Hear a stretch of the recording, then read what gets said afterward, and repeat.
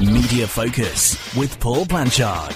This week, the BBC. With charter renewal on the horizon, what does the appointment of new Culture Secretary John Whittingdale mean for the Beeb? Prince Charles's Black Spider letters. The Guardian's long campaign finally got some of them released.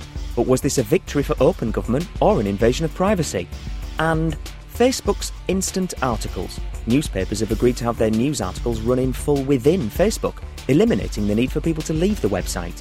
Is this good for publishers, or is this good for Facebook? And joining us as usual are two of the media's best and brightest. Andrew Dickens is senior reporter at C21 Media, and Toby Castle is deputy news editor at BBC News.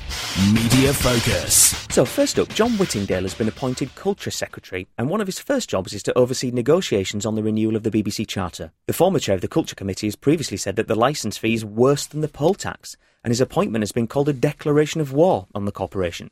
Toby, should the BBC be worried, and what do you think your next move should be? This is one of those topics that is fraught with difficulty. Yes. As a BBC insider, on the record, being quoted. Just pretend the microphones aren't here. Exactly. You've got me on a very, very hot topic. I mean, clearly it is something that has been written a lot about, and clearly his appointment has been noted by many, mainly because of the Culture, Media and Sports Select Committee's report into the future of the BBC. That I think is out there, is fact, is on the record. I think what we can't tell yet is what John Whittingdale is going to be like as Culture Secretary. And I think my short answer, and something that I might say within my pay grade, is let's see what he does as Culture Secretary. The point I think that a lot of people have already made, and I would absolutely support, is it's pretty good actually to have a Culture Secretary that knows a lot about the beat.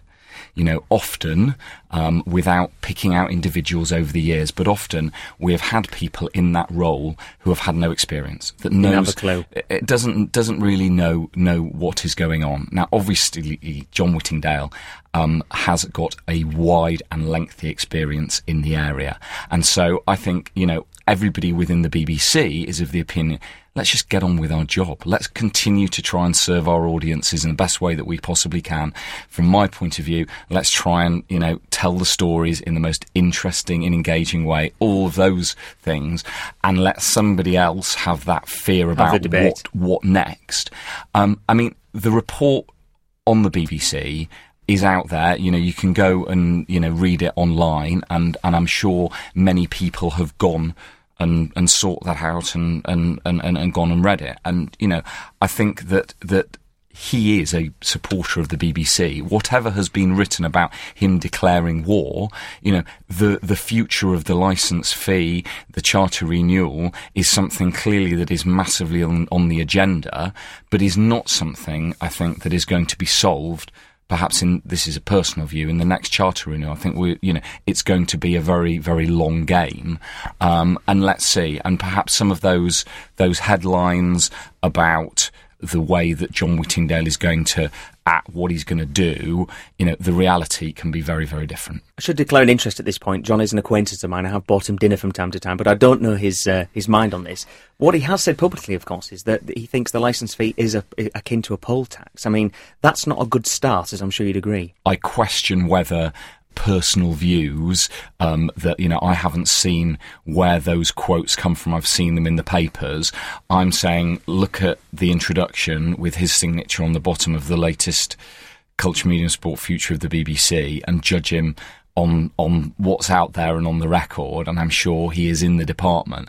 I mean, it was interesting, you know, Diane Coyle in the Media Guardian this morning was pretty strong on the pragmatic approach that a lot of politicians, I'm sure, will end up taking. And, you know, I think let's see what happens. Do you think this is, just before we go to Andrew on this, do you think this is something that politicians always flirt with, the idea of BBC licence fee reform, and it just never quite gets done? Because although it's not ideal, it's the least worst of all of the options. Of the views that have been expressed about where politicians sit on the BBC, I would say if I was a politician, which I am not, but if I was on the other side, as it were, I would want there to be a strong BBC. I would want there to be a BBC that challenges, that asks questions, that is a strong BBC. And bluntly, I think that it would be a lesser place. Now, you might say, oh, well, you would say that because you're a BBC insider, you're a BBC employee and all of those things. Well, that's because, I see it from the inside. And I think there's a lot coming out of the BBC in the news area, which is obviously where I am, which we can be incredibly proud of. Andrew, what do you think? Well, Toby makes a few valid points there. But from people I interview in my day-to-day job, particularly in the TV drama side, I think there is a genuine fear of what's going to happen at the BBC. There's a worry for production staff as well, and writers and creators as well as that. And I was interviewing Queer as Folk creator Russell T Davies a few months ago, and he was saying to me that the nature of the BBC is that there's people slogging their guts out, budgets are tight, people are working too hard. It's a tough time, and I know Ben Stevenson recently, he's the drama commissioner at the BBC. He's going to America now, but he sort of bowed out by saying that the licence fee needs to be increased, and it won't be able to survive much longer. It's a tipping point. So there are some concerns there, but like Toby says, John's coming in. And, while he's known as someone that in the past might have said on the record some anti-BBC remarks, I think because of his experience in that sector, this could be a very transparent charter renewal process, and I think let's just give him a bit of time before he's sort of writing the whole BBC off at this stage. Do you not think, though, one of the criticisms often levelled at the BBC, sometimes, despite budgets being tight, they often over-resource things. When I used to work at Parliament, you'd see that on a political report, there'd be Sky News there with a cameraman and one producer, and then there'd be the BBC waiting to interview them, and there'd be like 8 people milling around the camera. Do you think that that's an unfair criticism, or do you think that they're just simply, because they've got all those billions coming in, they can just spend money? It's not their money, is it? There's no commercial reality to it. It's a very difficult thing to answer that, because there are so many elements to the BBC and production, so it's difficult to single out one area that needs more resources over another. But I think, all I can speak is from people I speak to every day. There are concerns, and I think for the future of TV drama, which is an area I work in specifically, like a show like Ripper Street that was axed by the BBC the other year over budget concerns, that went to Amazon, which is a VOD service. Now things like that could happen down the line more and more. BBC could enter co-productions on dramas or factual series that it wouldn't normally have done so in the past. So could that be a good thing? Just playing devil's advocate here. But it could be a good thing down the line. It could completely change the whole way the nature of the BBC programme goes forward in the future. But the point is that it is changing, and I think the consequences of this are going to be that it's not just about staff, it's not just about the politics, but it's about the content as well. But Andrew, the BBC's funded in a unique way. The poll tax, if you can call it that, as John might have done in the past in terms of the licence fee, does bring many advantages insofar as that they criticise themselves. There's that openness. But do you not think that the dominance of the BBC might affect some commercial competitors sometimes, that a commercial entity might want to enter a market, and because the BBC are already doing it and doing it quite well, and indeed in a well-resourced way, that might stifle, a business's ability to compete? Perhaps. But I think the BBC is a lot more open now than it used to be in that area. They're teaming up, BBC Worldwide's teaming up with more and more commercial broadcasters, production companies, internationally and domestically now. So maybe so, but no, I don't see that being a problem too much for them. What do you think of the other funding methods available? There is the licence fee, but there's perpetual talk, isn't there, of a subscription-based service or opt-in, cafeteria BBC, I've heard, where you pick and choose the bits that you want as if you stood in a cafeteria queue. Do you think it's a bit like a tapestry, that if you pull on any one of these strings, the whole thing will unravel, and that really we either accept that we have to have a licence fee or not? Well, I know this subscription sort of BBC fee has been talked about quite a lot. My concern would be that doesn't that undermine the whole idea of the BBC, that that you could pick and choose some parts that you'd like to pay for and others that you don't, and that in turn will make it a more commercial entity. If they're they'll be trying to make profits in one area over another area to make up for losses they made where people aren't subscribing. So it's perhaps a slippery slope. But I can see the advantages of that. If you look at what RTE does in Ireland, for example, that's a public broadcaster as well, right? Albeit in a smaller market, so it's very, very difficult to compare. But they also have advertising on top of a fee as well. That might not go down well at all here. I can never see that happening. But that is one option they have down the line. And as Toby said, this could be a 20-year process. I don't think this is going to happen over the next 10 years, but in 20 years there could be a really dramatic shift that we'll see. can I just come back on you about one thing, because I feel that I'm relatively well placed to make a comment about staffing and resources, because this is a constant gripe. And I did preface it saying it was a lazy criticism. Well, the point is I've changed my tune because of Head of Home News, ITV News. I would sit there and whinge and gripe about the profligacy of the BBC, and that was a view. I've sat in the pub many a night where other producers of other networks have done the same whinge. I now, from inside, have a very different view. And I would say that if you are a correspondent on a hot story, so you either got something that nobody else has got, an exclusive, or a report or an investigation or something that is hot, that people want. When I say people, I mean output. BBC News output want a bit of you. You, as an individual, need support. And, I can reel off the outlets that correspondents, editors, reporters that I've worked with on getting news reports out across, having to do something for the AM bulletins that you wake up to on the Today programme. They might be called in to do a Today programme two-way. They might then be doing a report for the Victoria Derbyshire show, for example, on the news channel and on BBC Two. They'll then be doing something for the 1 o'clock news. There's then a potential that they're doing something else for Watto. There's then something possibly studio spot for PM. Then they might be doing 1800. And that misses out 5 Live, of course, because you could be on that multiple times. And you could be on that. So in terms of delivering for outputs, at ITV News, we were thinking about the 1:30, the 6:30 and the 10 o'clock news. That was it. And so, I think that, the resourcing issue across all those outlets, every news gathering decision that is made, there is that, well, are we sending too many people? Is this too much for that thing? And that is right. We should be, making a decision about... If the job's worth doing, it's worth doing well. But at the same time, if you are flicking on and listening to... you listen to the 1 o'clock news, but you're also a consumer of Radio 4, and you hear a television package on radio, that doesn't work.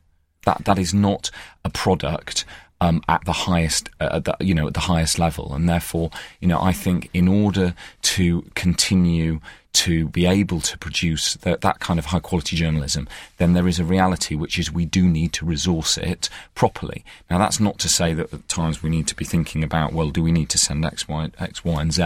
But, those considerations and those decisions, which is why, I do feel that I have changed my tune, but I do feel now that I'm a lot better informed from the inside than from out. I mean, I'm personally a supporter of the licence fee, and I think one of the strongest arguments for me is the unique editorial independence that it gives the BBC. I mean, no one likes kicking the BBC more than the BBC itself. And, I've had Torrin Douglas in the studio.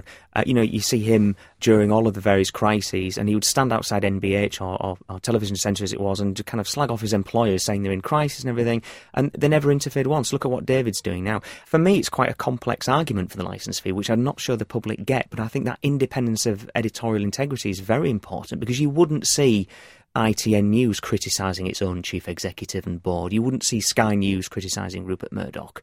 And for me, when the BBC has been in many crises, it's the BBC you turn to for impartial coverage. I mean, that must be one of the highest compliments anyone can pay you. Yeah, I mean, that's the Top Gear row was obviously the first sort of big one to affect BBC, and yeah, every day David Silito's outside the building reporting on the latest the latest movements and machinations of that. Yeah, no, it's very interesting being on the inside when those things. And yeah, you're right about editorial independence and impartiality and balance and all of those things, which are at the absolute very heart of what the BBC is about.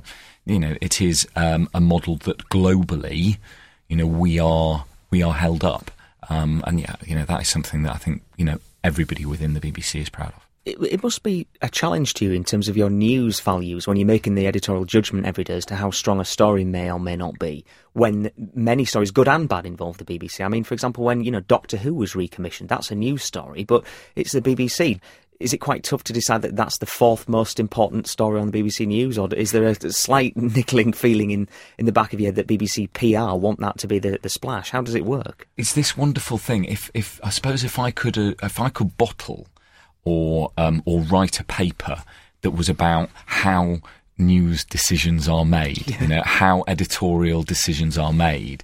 Everyone is different. Everything is taken on the day, the value. If you ever get, to talk to people in PR and, it's that classic question about, how do I make my story lead the news? Often it is a game of absolute chance, of luck, of what else is on. How is one story on one day the lead story, but an almost identical story isn't? I always tell my clients that we're adrift on the sea of news, because you just don't know what could be a splash one day could be a nib the next day. I'll give you a very personal example. I've been working with the Home Affairs and Security team on a database of British jihadis, which is an online product. It's an online news story and also news resource, but a data journalism, where we've pulled together every British jihadi that has travelled to Syria in one place. So there are biographies, photographs, and these are people that have either been arrested or killed, or family members have confirmed that they're out there. A big body of work and, quite a lot of difficult legal and, editorial, decisions to make. Lot of work, the online team working absolutely in conjunction with the, with the editorial team, with Gordon Carrera, and all of those people. And journalists potentially putting themselves in harm's way. We get that ready to roll, and in this way of making sure maximum impact across all outlets. It gets on the Today programme. Gordon does a report on the Today programme about it. We were able to put a figure on it that we could confirm as the BBC of this number, and it worked. 1 o'clock news took it, television. He went in and did the Watto Live. That afternoon it was confirmed that the co-pilot in the Germanwings plane had crashed it into the ground. That story disappeared off the news agendas because... Your own story. What do? You shrug your shoulders because, whilst tragic and, deeply horrific, the Germanwings story is a really, really good story and therefore is going to be running high. And if you as a programme maker, an output editor, are putting together your running orders, the jihad story, I'm sorry, is going to drop away. Yes, it's featured and it's still there, and we're actually working on a refresh and getting it out there again, perhaps even this week. But that's the reality. So I think when it comes to going back to BBC stories within the BBC, it's taken absolutely as if it was any other story about any other single organisation. I don't think there is an inherent, we've got to go harder on this because, that's ridiculous. It's got to be on the merit of the story. Andrew, just before we move on to the next discussion topic, just finally on this, what do you think will happen? Do you think it'll be the classic fudge where the Secretary of State will beat his chest and demand, more value for the licence fee payer, and if the BBC will shed a few middle managers and then we'll all move on and discuss this again in 5 years from now? Or... Well, yeah, I think it's going to be a very long process, as Toby said. I think it's a real 20-year plan that's going to be in place. It's going to be a wait and see thing. I mean, let's not judge John Whittingdale on his views of the past. I know he's also got close links to News Corp as well, the Murdochs. So forget all that. Let's see where it goes. And 20 years. I think that'll be when it's all discussed and sorted out, and we could, have a subscription model. We could have all sorts of things, but it's too early to say, really. We shall see. So next up, The Guardian has campaigned relentlessly for 5 years, and finally they won. The Supreme Court ordered the release of the so-called Black Spider memos. Prince Charles is heir to the throne, and no one had a clue what was in his letters to government ministers. There could have been bombshell revelations, and perhaps even a constitutional crisis. And yet... a damp squib. They were a bit rambling, and if anything, they were notable for their lack of scoops. The Sun even said The Guardian had won a hollow victory. Toby, is this an invasion of privacy, or do we have the right to know what is on the mind of the heir to the throne? Well, the fact that I think £400,000 worth of public money, might suggest that somebody thought that it shouldn't come out. That was the tantalising bit, wasn't it? They really didn't want these letters out. And so, therefore, I think your point that the question is whether this is, a damp squib, I think is something that's been written about. There's a simple fact. Most media organisations followed up on it. Therefore, there was clearly a story in it.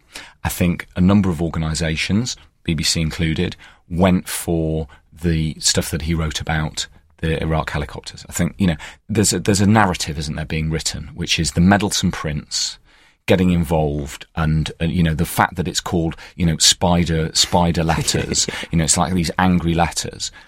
When we actually got them, the content perhaps didn't reflect the excitement that we had previously when we couldn't. It reminded me of letters to the Daily Telegraph almost. and the fact that they weren't spider handwriting, the fact that they were all typed, very nicely. Quite neatly and quite politely. And I think there was, hundreds of journalists across the landscape on Google trying to find out what a Patagonian toothfish was and all of that kind of stuff.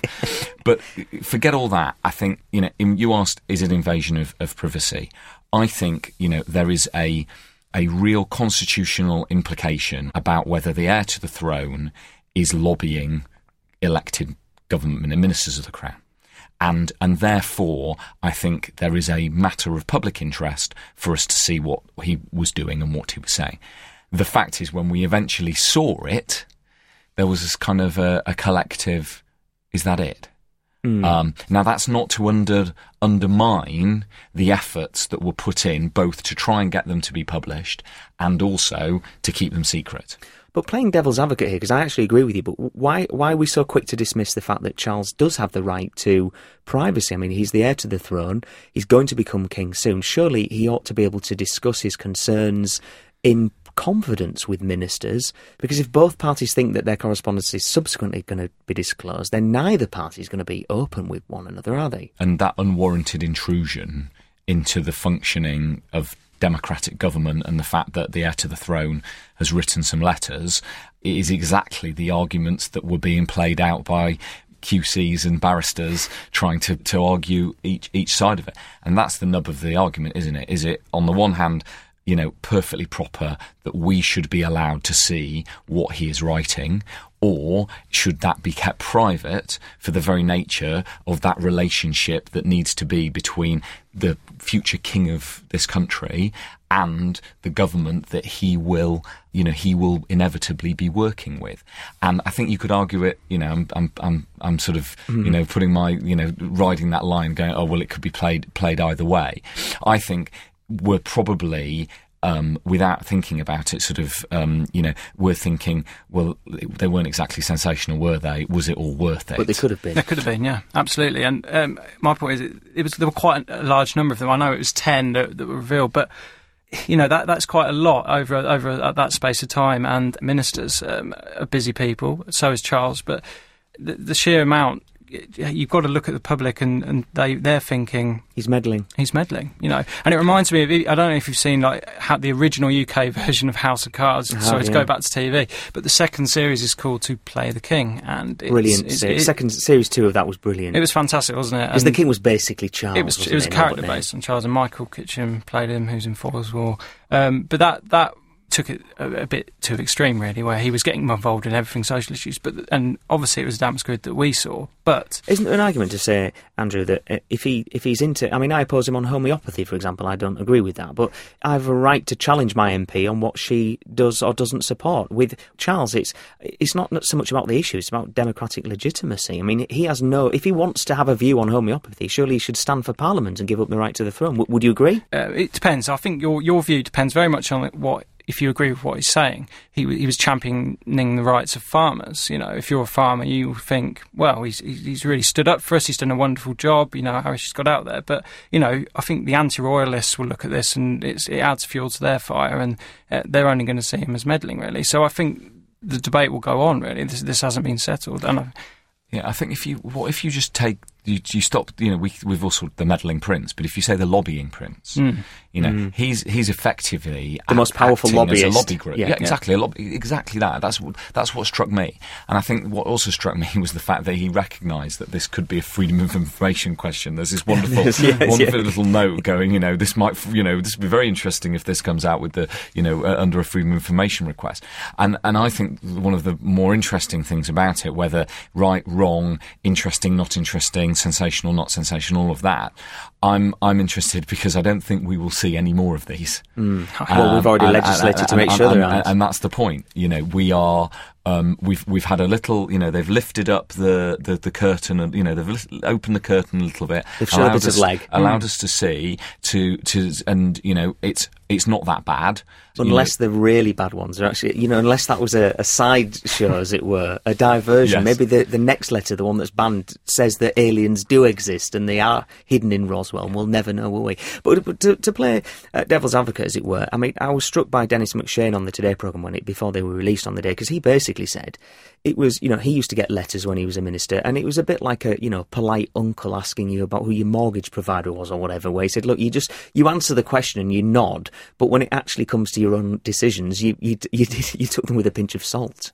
The whole, the branding of Prince Charles and the PR around him is absolutely fascinating. One of the images that we had on the day that these came out were obviously his new PR chief. Grappling Michael Crick, microphone. Great telly. Great telly, but didn't really add anything to the sum of human knowledge. But she shouldn't have done that, really. But shows that it's one of those clips that will be used in how to train a PR advisor, in exactly what not to do. But clearly, projecting Prince Charles out there and preparing the ground for him becoming king. I think this will be a chapter in when we look back in this period of the preparation, because actually, as we talked about, the stuff about the Iraq helicopters, which a number of them, Telegraph splashed on it. It was the lead line on the BBC report that night. I know that ITV News also went on that evening.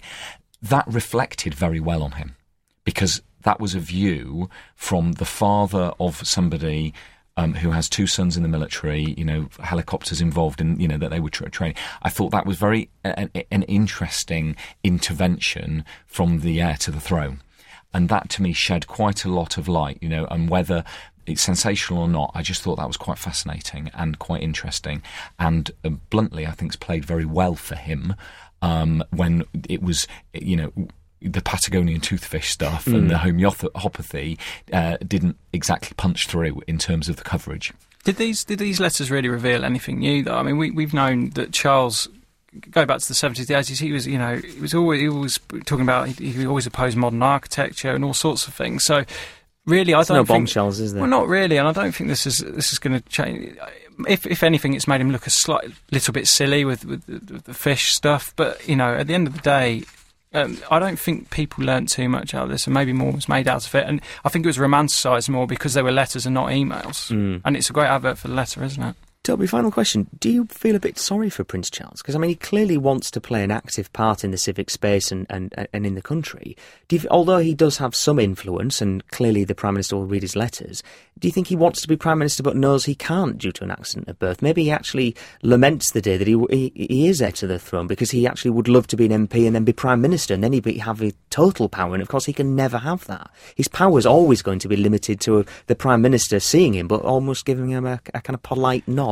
Also, to play devil's advocate, could you put yourself in his shoes, where he is basically being, his whole life is being mapped out about preparing himself to be the king? Regardless of where you sit on it, I think the preparation of Prince Charles in the aftermath of Diana is absolutely fascinating. The rehabilitation of his image, and the fact that actually, people have taken Camilla to their, not necessarily to their heart, but they're not going to throw rotten eggs at her. No. I think is a really interesting thing. And, obviously coming from ITV, there's a slightly different audience, shall we say, to some of the ways that we do, we did raw reporting and the raw reporting at the BBC and so on. But the images of the two of them when they go on their raw tours, and you may have criticism about, is that the best way to spend our money? And, does that really project Britain abroad and all this? But they're bloody good pictures. They really are fun, and he is, I think, settling into his skin and getting ready. I think it's all really fascinating. Would you say there's any merit at all in some of the Republicans' criticism of the BBC's coverage of the royals, that it is slightly too deferential? Look, I don't think it is. I mean, you obviously spent all those years at ITN. You've come to the BBC. Did someone send you a memo to say, go easy on Charles Gove? Absolutely not. Absolutely not. I think that you look at the take-up of the stories that are written, the online take-up, for example, there is still a massive audience interest. Now, the question is whether the BBC audience expects something different from the ITV audience. I would say that as audiences get older, there is a degree of interest. There is real interest. If you take the level of coverage of the Royal Baby, of Princess Charlotte's birth, I think you would say that the editorial direction is virtually the same. So last up, the BBC and The Guardian, among others, have joined a new Facebook initiative called Instant Articles, which will see full-length news stories run directly in users' feeds, eliminating the need for people to click through to external websites. The publishers defended their decision to join, saying they have to go where the audience is, and that's increasingly on social networks. But some critics call the deal a Faustian bargain, saying that websites will now hemorrhage their visitors to Facebook, and yet must now give them all of their content. Toby, what do you make of this? Is this turkeys voting for Christmas, or is this turkeys wisely leveraging Christmas to mitigate an overall deceleration of the turkey slaughter rate? Well, who's the turkey? That's the question. I don't know. I think. Look, I'll start with the formal bit, and just a bit of background to why the BBC has got involved. I think it's a trial. I think that's something I want to be very, very clear. And that at the moment it's a trial with Newsbeat only. So these are only stories via the Newsbeat brand and the Newsbeat product. Why Newsbeat? Why Facebook? Well, we want to engage with our audience. Absolutely. I think that's just a reality. And ultimately, and that's where they are. You go where your audience is. And if you see what other things Newsbeat are using, they are using Snapchat, Instagram, Twitter. And I think when the audiences are consuming on other platforms, then you have to necessarily go where they are. I know a lot has been said, and there's been quite a lot of criticism online about why the BBC is getting involved in this because of ads and advertising and all that. I think, again, just to be absolutely clear, the BBC are not collecting advertising through this, and that none of the... No, Facebook will be collecting the advertising and the money. Well, yeah, but as I understand it, we're obviously not accepting any income. No. And therefore, in the UK, there will not be any advertising on the BBC Newsbeat story feed. So there has been an agreement in that. So that's very much about the BBC wanting to go where the audiences are. Do you think the argument is that these youngsters aren't going to leave Facebook anyway, so you might as well bring Newsbeat to them? Because if you're going to rely on them coming to the Radio 1 website, they ain't going to come, and you're just accepting the pragmatic reality of that. I think let's see. Let's see. It's a trial. Let's see where the numbers go. Because ultimately it's about delivering the best possible content to the most number of audience members, and if they're getting their BBC Newsbeat content via Facebook, then great. If they like what they see on Facebook, then we would absolutely hope that they would then migrate across and use other platforms to consume Newsbeat, whether that be online. I think there's got to be an acceptance that we need to be trialling whatever is out there and seeing whether it works or it doesn't work, and that's got to be, I think, a good thing. Just getting, do you worry about being a clash of editorial standards between yourself and Facebook down the line? I mean, this could change the whole process of how your content is edited, though, right? No, because ultimately we will still be publishing the same number of stories on the same editorial basis. It's then up, in the magic, because frankly, if you want me to explain how this all works, then I'm not the expert, and I'm not I'm not sure that was Andrew's criticism. I mean, no one suggested Facebook would edit the article, but Facebook's algorithm might decide what articles are going to be shown. No, but ultimately, those are the articles that an individual might find on the Newsbeat website. The way the algorithm, as I understand it, works is the more times that it's been consumed, then it's more likely to be popping up into people's feeds.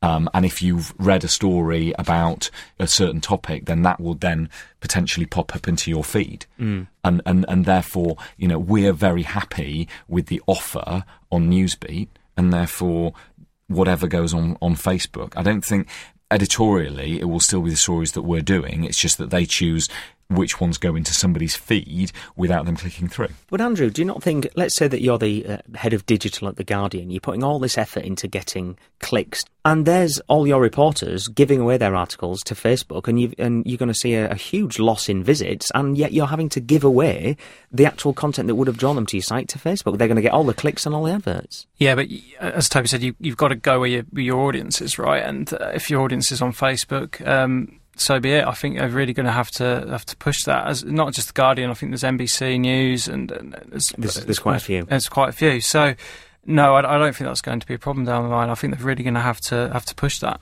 Where do you consume your news? All over the place, and Facebook is possibly one of the places I consume it the most. This is a great move for Facebook because they can. You know, there's been a concern that a lot of their readership or viewership has been going to BuzzFeed, to Vine, to Instagram. So I think this is really going to put them back at the front of the race now for the next 5 years. It really consolidates and keeps all their readers in one place. Good move for Facebook then, Toby? Well, I think ultimately we might have all moved on. What's the thing that, everybody's talking about Twitter, everybody's going on and on about Twitter, and people don't really think about Facebook. If you look at the stats, I'm not going to read them off, but you look at the stats for, BBC News online and the consumption via the various methods of promotion, because that's ultimately what they are. They're about promoting your content. And so ultimately, if somebody's seeing it through a Facebook instant post, they're still consuming your content. They're still understanding that that's, a branded content, for example, in this case from BBC, a BBC Newsbeat report. And therefore the hope is that they will like what they see, and then they'll search out somewhere else, or they'll say to their friend, "Oh, I've seen this on my feed," and they send a link. But isn't there the risk, though, that because they know that Facebook will already give them what they want to see, that they don't go to the Newsbeat website, they just wait for Facebook to carry on delivering quality Newsbeat articles? I mean, we had the editor of BuzzFeed on here last week, and he was saying that, no one goes to the BuzzFeed website. It's all done via Facebook and Twitter, which, so there is some merit in that. But on the other hand, that means they're not going to the BuzzFeed website. They don't have that ability to curate what they want their readers to see. All they have is what Facebook's algorithm decides other people are liking in that moment, and delivering that one-off link to that article. Let's see how it goes. I mean, I'm not involved closely with it. I just think it's yet again, when there's a new product out there which is successful. I mean, the point I was trying to make about Facebook is that the media world may have moved on in their minds, but actually Facebook is still absolutely huge. And the power that Facebook wields with the number of people that are using it is incredible. And, yes, you might find 10 articles online about the death of Facebook, but actually it is still an enormous player out there in terms of social media. And therefore it's something that I think it's absolutely right for the BBC to engage with them in whatever product they're doing, just like we would with Twitter, with Snapchat. I mean, I was talking to a friend of mine who works on online products, and he's at the absolute cutting edge. But I said to him 3 months ago, anybody, even in most newsrooms, even most digital newsrooms, what is Periscope? People would what? Periscope? Yeah, it's that thing on a submarine, isn't it? Exactly, yeah. I mean, the idea that absolutely took off during the election campaign, where you have correspondents live periscoping from battle buses. You've got, Kay Burley live periscoping, Tim Ewart and, others live periscoping. You've got, Lucy Manning periscoping from outside Labour HQ on the morning, waiting for Ed Miliband, in a way that we would have laughed that you would be using your mobile phone, the 4G network, and live broadcasting. That's how fast these products are working their way through. And the question is, their longevity and so on. Well, Facebook's not going away, is it? Well, I'll just jump in here. Is there a sort of fear here that if the other websites will suffer if they don't get on board? I mean, I know there's 9 trialists at the moment, but if one, independent news websites decide not to get on board, are they going to be left behind? If this really takes off, local news, what's the future hold for that? I mean, there are questions around this, and local news sites struggle enough. I don't know how this is going to play out, really. It's a fair point, and we've actually run out of metaphorical tape there, gentlemen, so we're going to have to just wait and see how the future holds, and we'll clearly watch events with interest. Andrew, how do people follow you on Twitter? Tell us about how do people kind of follow your work. This is your point where you mentioned your website, etc., etc. You can follow our work on www.c21media.net, and we cover the entire international TV content business, covering trade markets all over the world. So that's the best way. And if you want to follow me, I am on @AndyDickens1987, which was the year I was born. I now hate you for being so young and having so much vitality. Toby, how do people follow you on Twitter, and what's your blog? Do you have a website? So Twitter's probably the best. @Toby Castle is where you'll find me. Lots of boring cycling tweets, but also quite a bit of BBC pluggery as well. Of those that want to follow me on Twitter, I'm @PaulWR Blanchard. You can also go to mediafocus.org.uk, where you can leave your email address in the box and receive a shiny automatic email once a fortnight letting you know when the new podcast is out. But that's it. Thanks ever so much for listening. I'm Paul Blanchard. The associate producer was Jordan Greenway. Catch you next time.